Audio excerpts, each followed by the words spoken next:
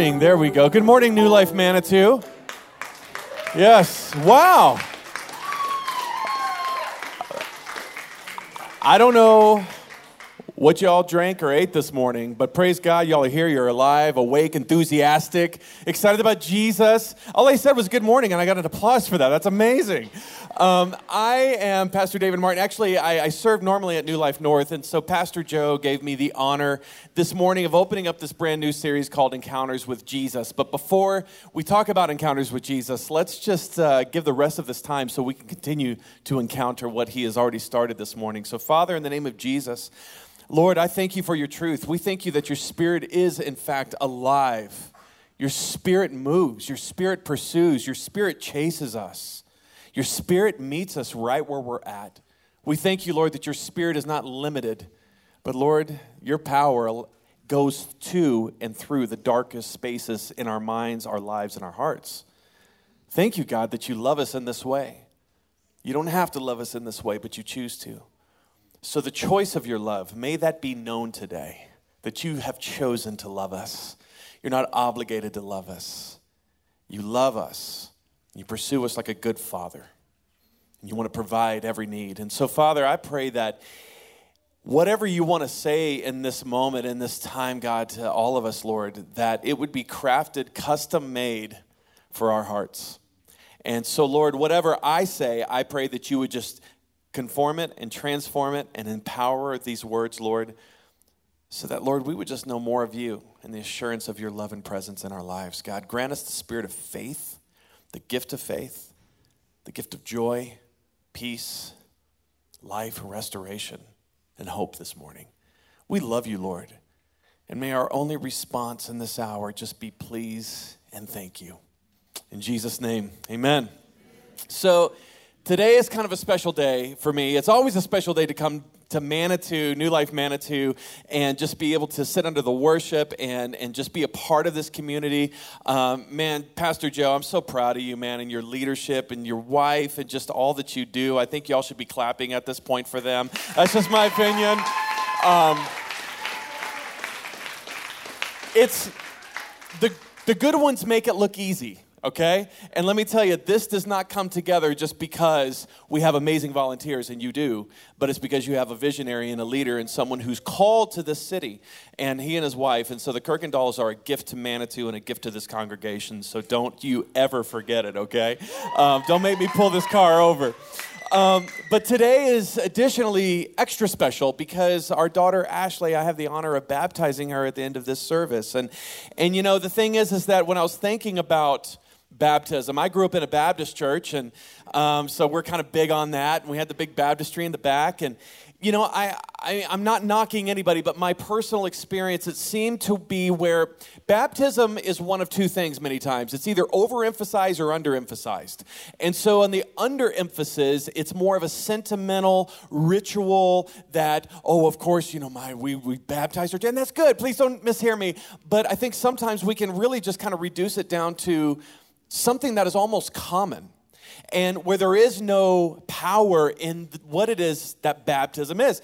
But then on the other side, we can overemphasize it to where we say that when you step into baptism, like there's this convergence, this collision where your sins are forgiven, they're left in the water, and the water cleanses you, and you come out of the water, and we place an overemphasis on baptism, and maybe I'm polarizing the room a little bit here, but really when I look at Scripture, what I see is that it is a public declaration, it is a public profession of your faith, saying, I am now letting the world know that I identify with the death, burial, and resurrection of Jesus Christ, and I am a committed follower of him into believer's baptism. That means you must believe before you're baptized.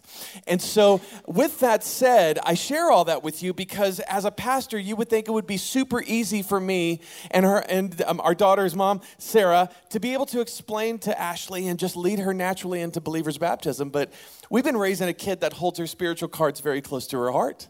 And so as parents, we don't have it all figured out. We're right along with you for those of you raising kids. And we just had to, year after year, we just have to trust in the work of the Holy Spirit in our daughter's life and not shove it down her throat or go, hey, honey, I'm a pastor, can you kind of pick up the pace with your spiritual walk so we can get you baptized so I don't look bad, right? None of those types of things. And so we're driving to the church this morning. I was like, baby, you're getting baptized. And I was like, I just want to make sure you understand what's happening here, And she's like, I get it, Dad. I understand. I was like, well, I just want you to understand that this is your decision. It's not mine. I can't force you into anything. You have to own your own relationship with Jesus. And so I'm proud of you that you've made this decision for yourself to be baptized. And I just confirmed once again, now, when did you receive Christ? She's like, I was 6. I was just like, Dad, can we stop by Starbucks so I can get okay, great. So that was the moment, right? Baptism. And so we're going to be talking this morning and opening up the series about encounter because baptism absolutely is an encounter for many, and the witnesses and the person being baptized. But the definition of an encounter is this. Encounter means to come upon face to face. And so when it comes to encounters with God, as I was thinking about this and just having so much fun writing this sermon, the entire Bible really can be summed up where God, in a multitude of ways, encounters mankind. And then mankind's response, good or bad, to the encounter they've had with God. You've heard some preachers say that, when you have an encounter with Jesus, you leave and you're never the same again. And I go, I like the way that sounds, but that's not actually true. Because you see in Scripture where people do, in fact, encounter Jesus and they turn around and walk away the exact same way before they encounter Christ. So encounter is actually an opportunity. It's this moment in which we can enter into that encounter or we can withhold and turn around and actually deny that encounter. And we see this with mankind from the very beginning of time. God presenting himself face to face through miracles, through signs and wonders, and himself personally, and people making a choice. Do I want to encounter further what is happening here, or do I want to harden my heart against what is happening?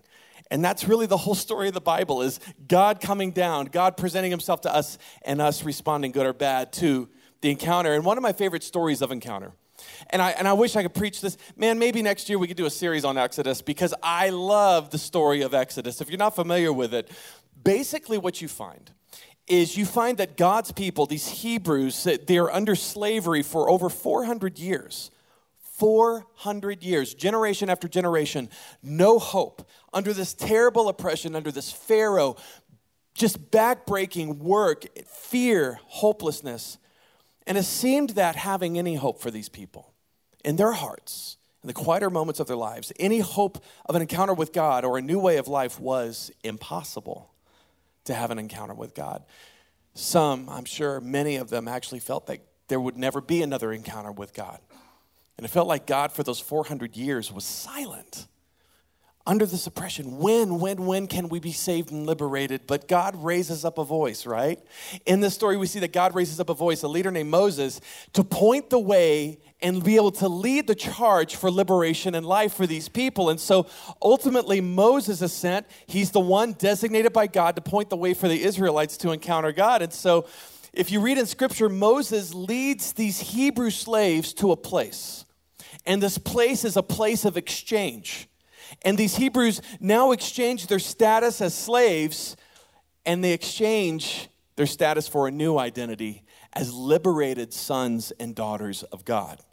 That's the story. And so with this picture in your mind, then fast forward to where there's this gap between the Old Testament and the New Testament in the Bible.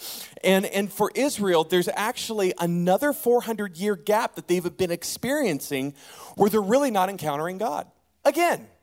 And this 400 years is not 400 years of slavery, but it's 400 years of silence where God is not speaking. There's very little encounter with God, according to Scripture, not because God doesn't love to talk. God loves to speak. He's speaking all the time.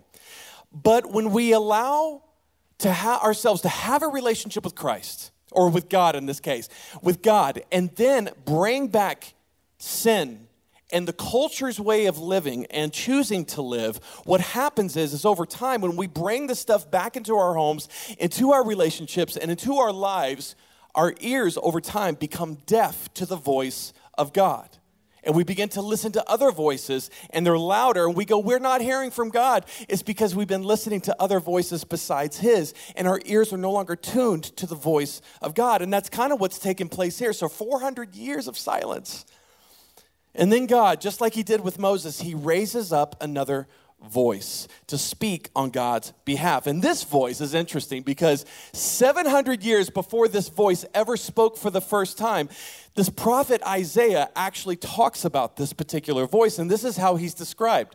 He says, listen, it is the voice of someone shouting, clear the way through the wilderness for the Lord. Make a straight highway through the wasteland for our God. Fill in the valleys and level the mountains and hills. Straighten the curves and smooth out the rough places. Then the glory of the Lord will be revealed, and all people will see it together. The Lord has spoken. 700 years, pushing 1,000 years before this voice shows up. But here we are, this voice to bridge the gap between the Old Testament and the New Testament, and to be able to break the silence of 400 years of this status. And so the prophet Isaiah is talking about this guy named John the Baptist. And like Moses, John the Baptist wasn't meant to be the encounter. He was simply raised up to point the way to the encounter. And so we find John the Baptist preaching, and he's preaching powerfully. He's out in the desert, and people are going out into the wilderness to listen to what this man has to say. And he didn't grow up in the religious systems. He was actually segregated from that. He took the Nazirite vow. So he's just this funky, crazy, weird dude, okay? But he's got this message that people are drawn to. And what he's really preaching is repent, be baptized, and that the world's encounter with Jesus is imminent. And this is where we find this new voice, breaking the silence after 400 years. It says, during those days, everyone was gripped with messianic expectations. So there was this eagerness to see Jesus show up, this Messiah show up, believing that the Messiah could come at any moment.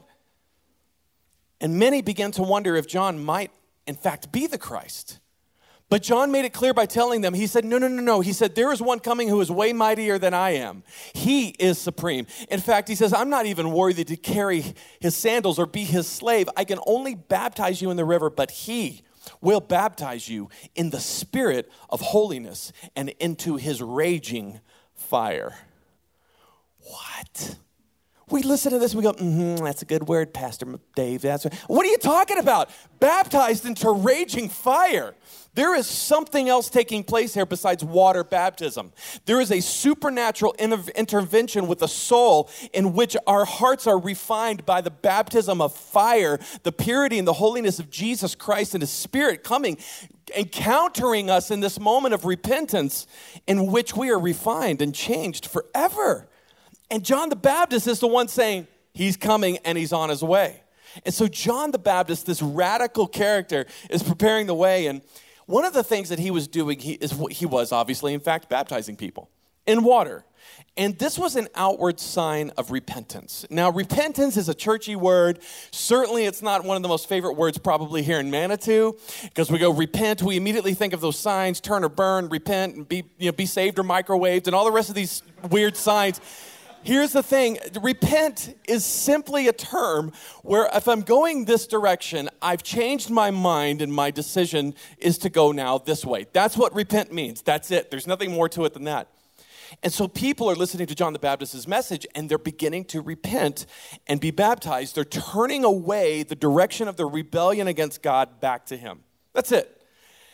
And baptism, just so you understand, it wasn't a new concept in John the Baptist's time. As a matter of fact, when we think of baptism, we talk about identifying ourselves with the death, burial, resurrection of Jesus, and we should. But baptism did not begin with Christians. As a matter of fact, for years before Christ ever showed up, the Jews had used baptism in this ritual cleansing ceremony. So if a Gentile wanted to convert to Judaism, they would be baptized because they were repenting of their sins and being aligned with the teachings and the tenets of Judaism. But John the Baptist took baptism to a whole nother level. And he was saying, listen, it's not just Gentiles that need cleansing. As a matter of fact, it's all you rotten Jews as well. That's basically what he's saying. You're sinners just like anybody else. Just because you have a bloodline that looks better on paper, the fact is that we're all separated from God. And there isn't enough tradition in your background that can save you just because your grandmother liked God. He's saying you have to come yourself, and you cannot rely upon your pedigree to save you. Just as it was and is with my daughter. Just because her dad's a pastor and her mom's a worship leader and her big brother's a worship leader. No, that has no bearing on her spiritual standing with the Lord. All we can do is point to the encounter.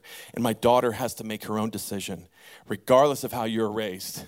Raised in a pagan household, raised in a Christian household, raised in Billy Graham's household. It's your decision. And so the Jews, this is like a foreign teaching. And so they're recognizing their sin, and something's responding in them going, oh my gosh, that's true. I am a Jew, and I still am a sinner, and if I need to repent, right? And so the commitment to follow God's law was simply an anticipation of the Messiah's arrival. And so all these people are believing in this, and they're following John's words. And up to this point, we're talking about a Messiah, but no one knows who he is. Jesus is this obscure character growing up while John the Baptist's ministry is growing and flourishing, talking about this person. No one knows who Jesus is, including John the Baptist. If you look at Scripture, he's like, I wasn't sure I knew who he was until I saw a couple of things take place to confirm this.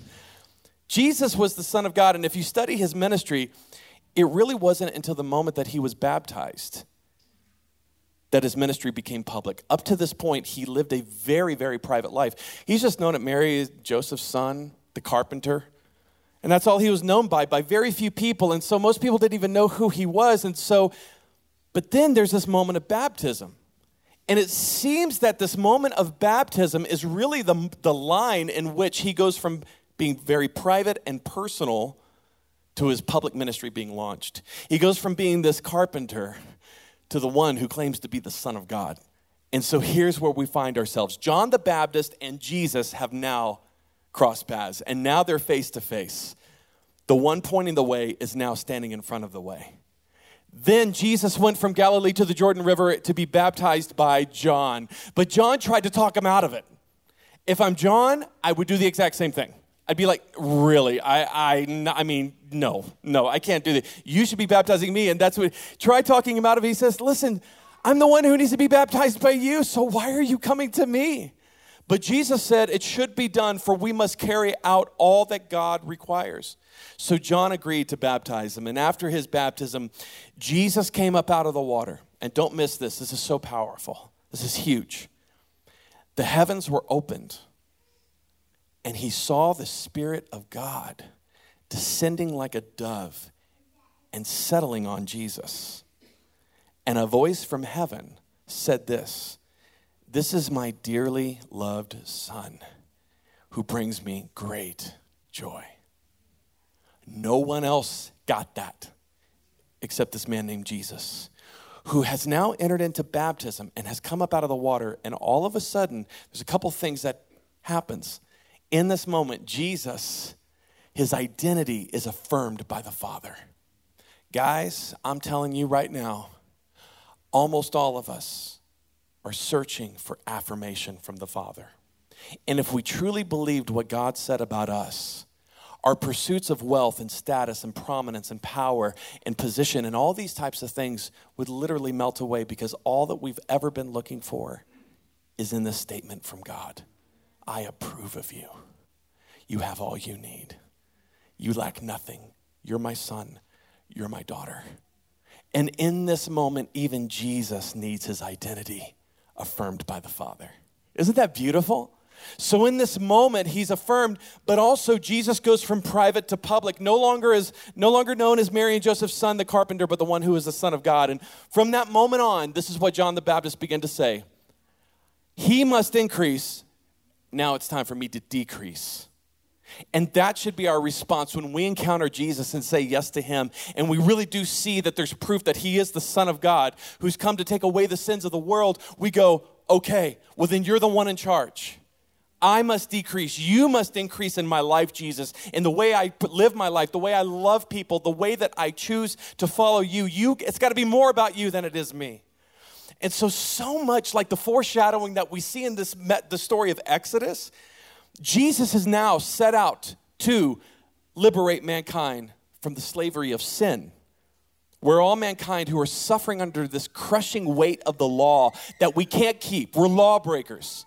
Even on our best day, through the death of Jesus on the cross, in this moment, what took place is he purchased our freedom. And it was at the cross that Jesus fulfilled his purpose for coming to the earth. And Scripture says, yet. Everybody say, yet. Oh, this is such a good, because what happens after this yet is ridiculous. And this is for us. Christ paid the full price to set us free from the curse of the law. So if you've been trying to serve under the law, and you've been trying to be the perfect Christian, the perfect person, you're trying to do all the right things, keep all these spiritual plates spinning in order for God to love you. In this moment, you've been liberated from that. You don't have to spin another plate. Let them all crash. Because Christ has gone around, he has circumvented that. He says, I will be the one who obeys the law on your behalf. I will live a perfect and sinless life so that all of your debt, all of the requirements of the law aren't forgotten or disrespected, but they're fulfilled. And he did that for you and for me. And so he paid the full price. And what he did is he absorbed it completely. The curse of the law, he absorbed it. And he became a curse in our place. Should have been us. He took it instead. For it is written, everyone who is hung upon a tree is doubly cursed. This is a picture of the crucifixion. Jesus, our Messiah, was cursed in our place. And in so doing, what he did in this moment is he dissolved the curse from our lives so that all of the blessings of Abraham can be poured out even on non-Jewish believers. So this isn't just for Jews. It's for Jews and Gentiles now. And now God gives us the promise of the wonderful Holy Spirit who lives within us when we believe in him. This is the moment. This is the moment of encounter where we have a choice. Do I believe in this, or do I still rely upon my own thoughts and opinions about what it means to know God and experience him? This is the choice. I want to believe in him. If this is what I get, I'm in. Because I know that I'm not perfect. I have nothing to offer this world except what Jesus has done in me and through me. And so here's what happens. This is called the completed work of Christ. Completed. There's nothing left to be done. Nothing that you can do, nothing that he needs to be done. It is finished, right? So the Holy Spirit from that point has now been on this relentless pursuit of mankind, regardless of where they're at and what they're involved with or what they've done, to open the eyes of those who are in slavery to sin and addiction and brokenness and loss and pain, and bringing sight to the blind and freedom for the captives, to where those who have nothing but ashes, Scripture says, can bring it to God, and you exchange that for a crown of beauty and salvation. This is what was prophesied about Jesus in Isaiah 61. For those who have put their faith in the completed work of Christ, those who understand that they bring nothing to the table but their sin, it's those who turn and repent from their sin and place their trust in the completed work of Jesus, something happens. What is that thing? I put it to you this way. When a soul encounters Jesus, like yours may it be in this very moment, and puts their faith in them, there is an exodus moment for each of us. Each and every one of us now have this exodus moment, this opportunity in front of us where what we once were, our status as slaves, orphans, condemned, is now exchanged for new identities as liberated sons and daughters of God. You see, as we pass from slavery through the waters of the Red Sea, we're able to go over to the other side to the promise of God. So, if that doesn't fire you up, then I guess you have no soul. With that said, for those who do have a soul, fast forward. I had to light it up a little bit, man. Isn't that good news? Like, oh my gosh, right? Like we have no other reason to sing this morning except for this truth. It's so good, man. So fast forward 3 years from Jesus' baptism and Jesus' death, burial, and resurrection, there's this moment where he's completed everything that he came and was sent to do. And the time has come where his public ministry is now going to be passed on like a baton to his disciples. And he's saying, listen, as a child of God, you can never ease back into a life of faith that is private. That's what he's basically telling them. He's saying, listen, your life and all who become my followers must be just as public about in the way that I've done it. Let me back up. Must be just as public as I've been in public. That's what Jesus is saying. Jesus did not hide this, did he?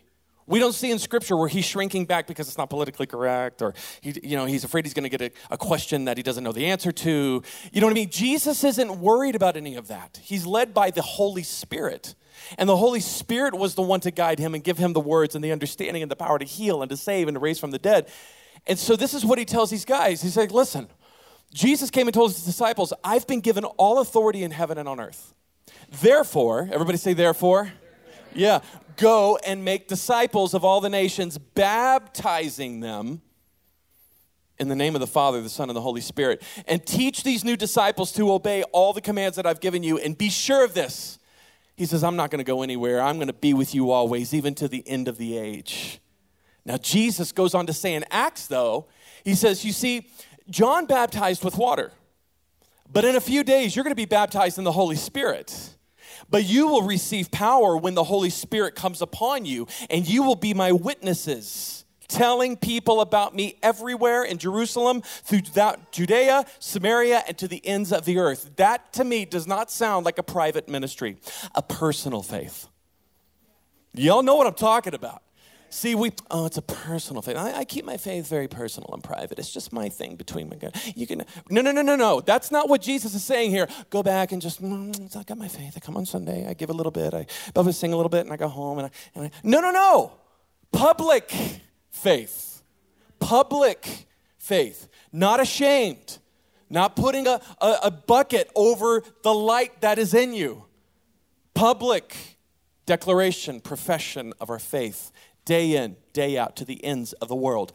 Once you have reached the end of the world and you've shared your faith with everybody between this point and the end of the world, then maybe talk to God and see if there's some sort of clause in which you've fulfilled it all. But until then, we have to be public about our faith. A couple of things that I want to point out to you really quickly before we wrap up is we're called to be witnesses. Second, if we are to follow Jesus, we have to make disciples and baptize them. You see, the truth about baptism starts with the fact that we are literally following in the steps of Jesus. First off, Jesus was the trendsetter here, and millions of others, or billions at this point, from the point that Jesus is baptized up until now, we step into a rich heritage and a history of those who also have saying, I have chosen to put Jesus first in my life. I am putting all of my chips on what he has said about me. He said he has forgiven me. He's restored me. He's taken me from death into life. And so because of that, I will follow him and I will be unashamed of him for the rest of my life. Believers' baptism is not a private event. It always requires witnesses. Why? Because it's public. And Jesus says, be baptized. So there's something powerful about that. I was reminded of this one thing where there's been times throughout our history as Christians where people would receive Christ, believe in him, believe in this message you've heard this morning, go into baptism knowing that the moment that they come out of those waters, they're going to be martyred and killed. That's a statement of faith, my friends. So for us to reduce it and minimize it and saying, oh, I got dunked on Sunday. No. You're talking about something very sacred. At the same time, we can overemphasize it as well. The middle is saying this. Our decision to trust Jesus is personal. Absolutely. But our obedience to follow him should always be public.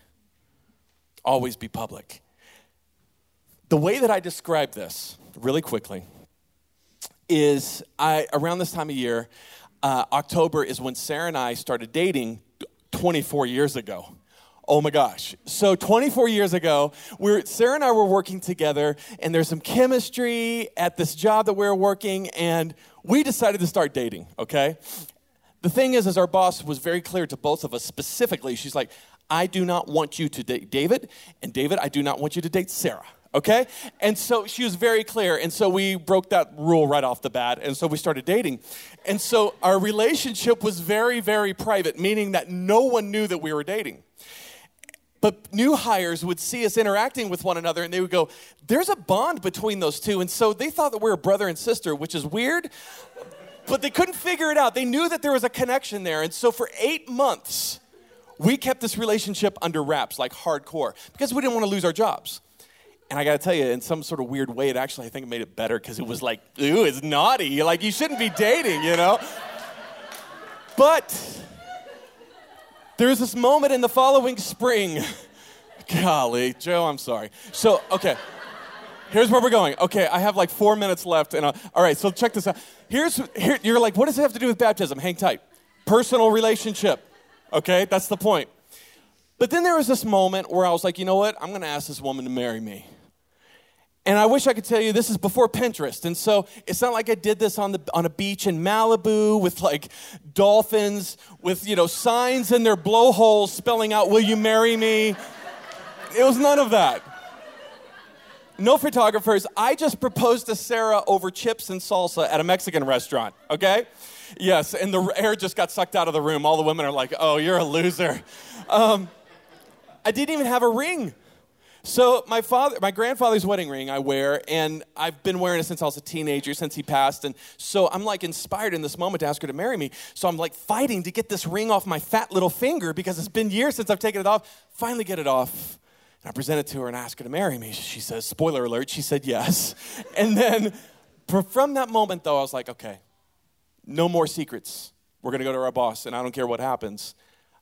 I'm going to marry you. Right? So we go to our boss, we tell her, she doesn't fire us. And so that was our first step into becoming public. And while people began to find out that we were together and that we weren't, in fact, brother and sister, and they were able to kind of fill in some blanks, there was this moment, though, that really made it official. Our wedding day. And we stood at the altar, and it was official, and there were witnesses, and we were standing up there, and we were exchanging promises to one another. And there's this moment in which the rings are exchanged.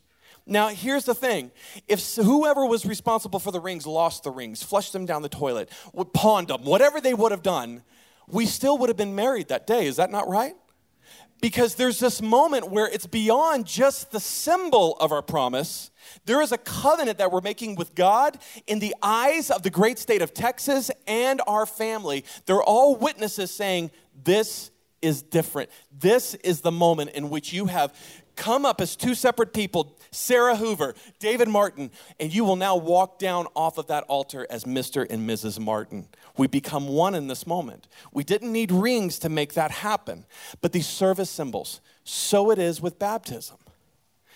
Baptism not only reminds us as witnesses of what God has done for us, but this ring serves as a reminder moving forward. For me, and baptism, for all of us who have entered into believers' baptism, this is a sign of a promise, a covenant that I've made with God to be devoted to Him, for better or for worse, right? Beyond death. And so I share that with you because I really do feel that that's a great equalizer of understanding what baptism is. And so I'm going to close with these passages of Scripture. As always, I always preach. I have more sermon than I got time to preach. But can I just share with you a couple more nuggets of really good news that you need to hang on to before you get out of here?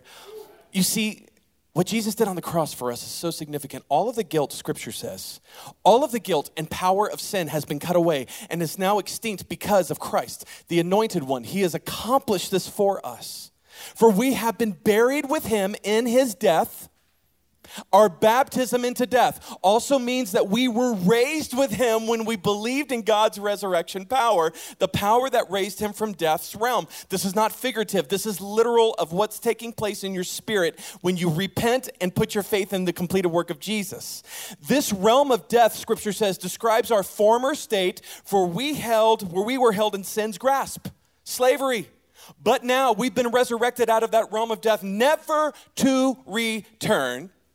for we are forever alive and forgiven of all of our sins. In this moment, yes, it's a celebration. Okay, let me put it this way. For it's Christ's love that fuels our passion and motivates us, because we were absolutely convinced that Jesus has given his life for all of us. This means we have all died with him. And when this happens, we learn that if anyone is enfolded into Christ, he has become an entirely new person. She has become an entirely new person. All that is related to the old order has now, poof, vanished. Behold, everything is fresh and everything is new. With that said, I had one more big passage of scripture. Just read Romans 6 and Romans 8 on your own and get your world rocked by the word of God. But I think you've heard enough today to understand that baptism isn't some cute thing that we just do and go, oh, it's so sweet. No, it's a heritage. And there is an encounter in this moment. It's a sacred moment, just as it is with the table. As the band comes up and we prepare to go to the table, these are things that serve as reminders, but they are opportunities and avenues for encounter with God. And so maybe you're sitting here and you're like, I thought by showing up here this morning because the weather's nice outside and I just wanted to get some religion. Maybe you came in here and went, man, I just want a little pep talk. But today you realize that there's something missing.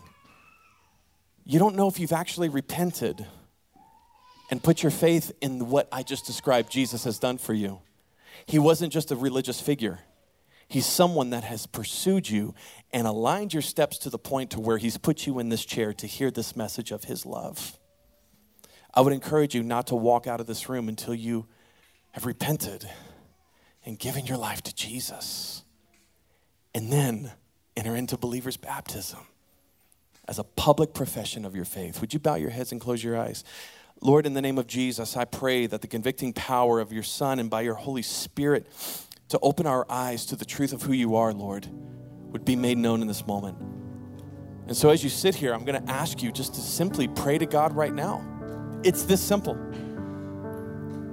Just pray, dear Jesus, I want to be saved.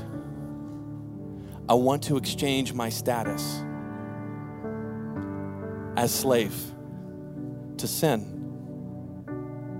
And I want to become a son or a daughter of Christ. I believe that you died. I believe that you were buried. And I believe you rose again. And that all the requirements that I could never meet were met in you, Jesus. So I put my faith in you today. I ask you to save me, rescue me, restore me, and may I publicly follow you the rest of my life. In Jesus' name. And Scripture says that when someone prays this from the sincerity of their heart, there's nothing magical about the prayer. It's the sincerity of your heart. The Lord says yes to all of us, even the most lost. Today is the day you've been found. So I want to congratulate you for this decision. Pastor Joe?